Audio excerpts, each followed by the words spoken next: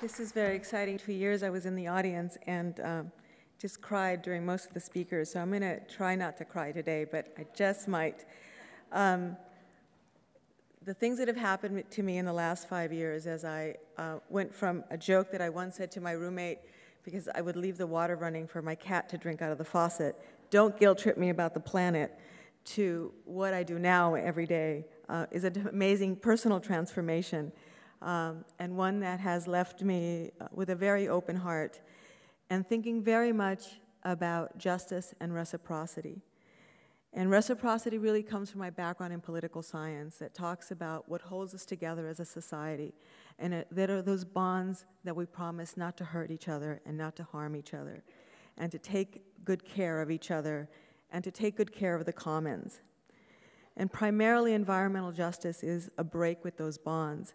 And before I start, I do want to say that Physicians for Social Responsibility is not an environmental justice organization, but as Kenny talked about my background, I am constantly in a struggle with myself, my organization, my conscience to say, I do not have the right to speak for impacted communities, but nevertheless, I come from an impacted community and emerged from a community-based struggle. And so I try to honor and respect the folks that I work with and for. And so when I was preparing this talk, I called folks whose stories I'll be using, and they said, go ahead, and we trust you to speak in our name today. And they reserve the right to tell me otherwise at another time. And how this wonderful little thing about the precaution started and became a big thing is the magic of organizing and of building relationships. I answered the phone one day, and there was Carolyn, and I happened to be reading her book. And I'm an LA girl and used to seeing celebrities in restaurants and, ignore them and act. I'm just way too cool to act like I know who you are. But there was Carolyn, and I'm like, oh, you're Carolyn Rapsensperger, and I'm reading your book, and I think it's absolutely wonderful because I started doing this work, and I did not understand risk assessment because it made no sense. But precaution made absolute sense to me. And so I didn't have to learn it, and I never had to say that we can tweak it, we can make it better. I just knew that it isn't the way we should be making our decisions. And that we should be looking at, to prevent harm, how are we careful stewards, how do we foresee and forestall. And so I'm going to tell you the story of how we started using precaution as an organizing principle, how it went from a theory and the practice of environmental justice advocates who are saying, why has this happened in my community? And so again, it's full of magic and wonderful moments. But before I talk about that, I want to talk again about reciprocity. These social bonds are broken when the public trust is broken, when the commons are disrespected, when our water and earth and our bodies are trespassed. Poverty breaks it, globalization breaks it. Injustices that we live, large and small, every day break it. Chronic and structural lack of opportunities in our community breaks it. It breaks when the current model of environmental decisions are stated basically, polluters and regulators collude and decide and announce and defend, and we must now engage in an 18-month process to say this is not right. That is a bond of reciprocity broken. That bond is restored when communities engage in these meetings, despite the rage and anger of what has been done to their communities, with hearts full of love and hope that we can ensure the public trust, that we can live up to the things my parents came to this country for. And that's what keeps us engaged. I think of the age of engineering and how it broke us, and how instead of asking, should we do this? Is this the best way? Is this the safest? Is this the way that takes care of nature? We said, I can do it if you give me enough lawyers, guns, and money. We've created a world of iron and steel and run it on fossil fuel, and that shatters it. And we shattered that trust and much of our hope when we decided that we should split the atom. And so the theories of precaution are about saying, let's not shatter these, let's make these bonds stronger, let's protect this environment. Let's not argue about your science versus my science. Let's not argue about decimal points, but instead marshal our intelligence and our science to give us the better alternatives And that is how we rebuild those bonds.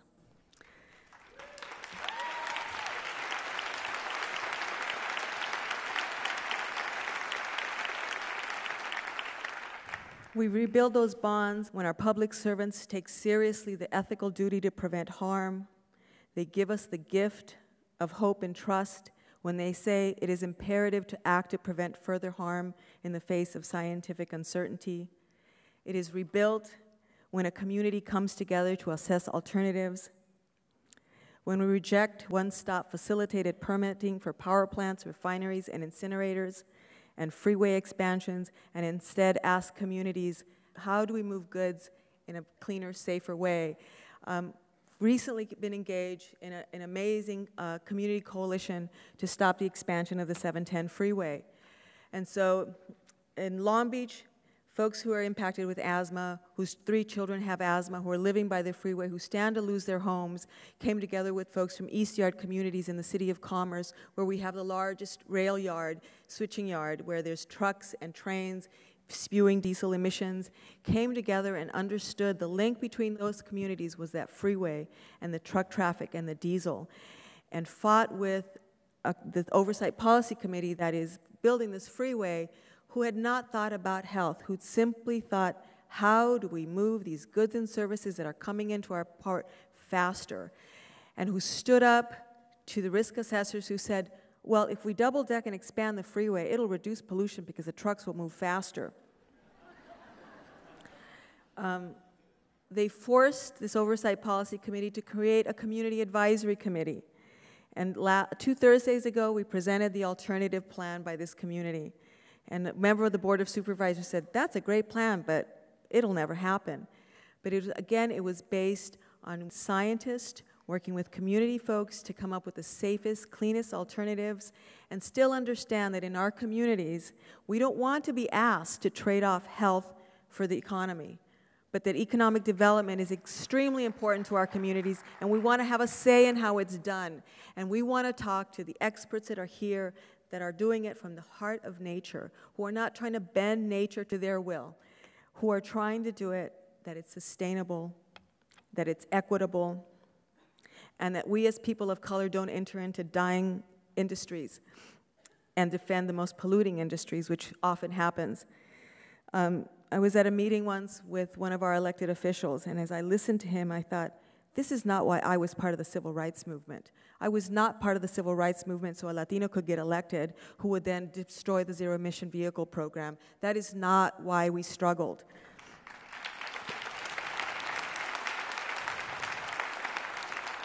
And as Kenny mentioned, I'm a member of a number of boards, and I have to say, being on the SEND board is never a contradiction. But every now and then, being on the board of some organizations is, because we make those choices. Do we want power now, power so we can say we're players in decision-making and decisions, or do we want power to truly transform? And one of the biggest sort of problems I had when I was coming to do this talk was that in California, we have, in the last few months, really faced serious dilemmas and conflicts with our traditional, or maybe not so traditional, allies in the environmental community. As we face, what are the trade-offs? What do we really want? How do we want to get there? And do we need to be reasonable? How much compromise is necessary? And I don't know that I have the answers, but I'm really struggling with this along with many of the other environmental justice advocates that we work with. It is not reasonable to ask communities of color to sacrifice their air quality so that globally we can say it's gotten better through emissions trading. These are not reasonable alternatives.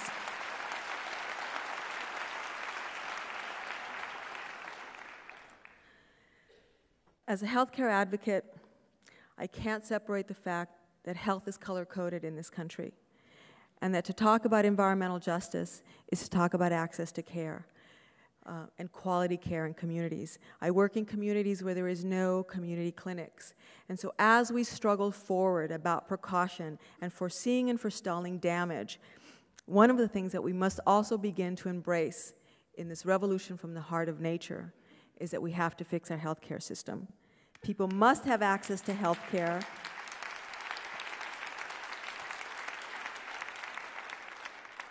It is the cornerstone. Health is a right. It is not a privilege. And it is a responsibility of government. Just like protecting our environment is that responsibility, and it's our absolute duty to be involved. And I talked earlier about relationships. Form them now. Go and do your work, and remember this idea of a world where we have shifted this burden of proof from communities to the proponents of activities. In California, that last year we had a bill called Where's Waldo? Wasn't the best name, but we liked it. It was a way of telling the chemical companies, you must give us the analytical tools so we know what the fate of your chemicals are in water, soil, in our bodies. We want to begin to build a legislative agenda that won't compromise on these issues, that sees the bigger picture and understands that we can't wait 10 years, that change must happen now, that we must not think of transition, but a replacement of our fossil fuel age. Communities of color understand this, and while they may not be politicized to be able to have a dialogue with us about globalization and about many of the topics we'll be talking about, they live it every day in the understanding that their child has asthma, and they live near that port, or they live near that truck stop, or they're living near that freeway. And it is honoring that lived experience and the way we live chemicals that fueled our struggle to get the precautionary principle written into the California EPA Environmental Justice Guidelines. And the struggle began with a workshop we held in Los Angeles.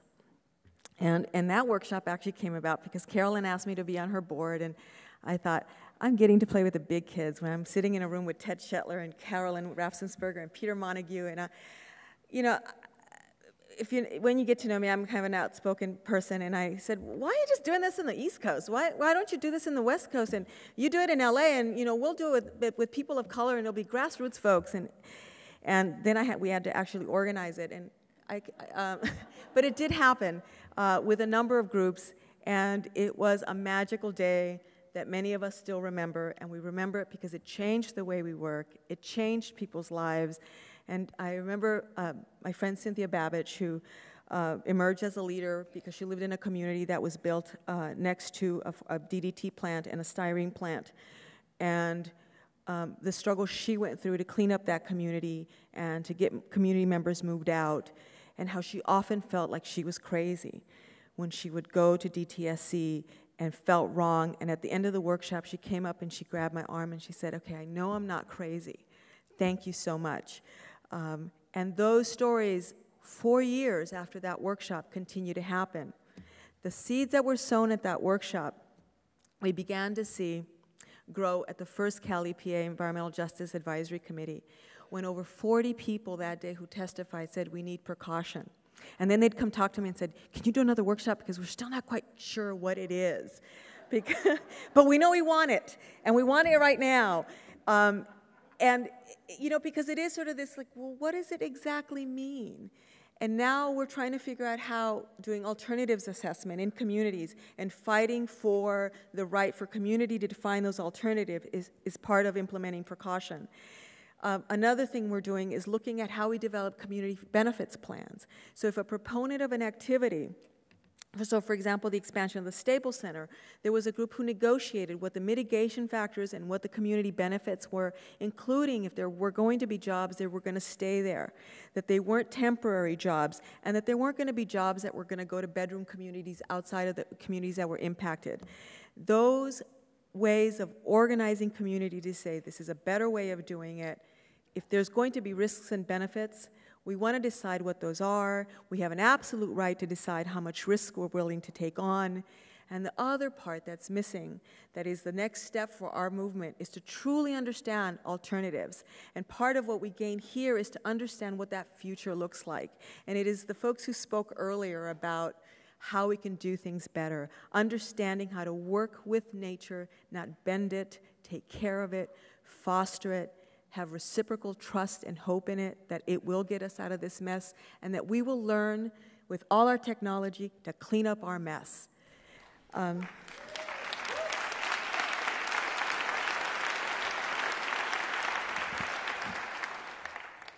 of the other things that we've done through the California environmental justice process is we got won that victory of precaution, and you know, it was a big fight with industry, and so we couldn't call it precautionary principle, so it became the precautionary approach. And the other element that we won is that we actually put in there that they must begin to address this issue of how we actually live everyday exposures, cumulatively, not one by one, and that we don't have to wait till we have the scientific methods to measure cumulative effects, because somehow the industry said, well, we can't measure it, they must not exist, so we can't deal with them. So on September 29th of last year, they were signed, and again, the battle continues. And so now we're in the process of defining what those pilot projects are that will define what this precautionary approach for California is.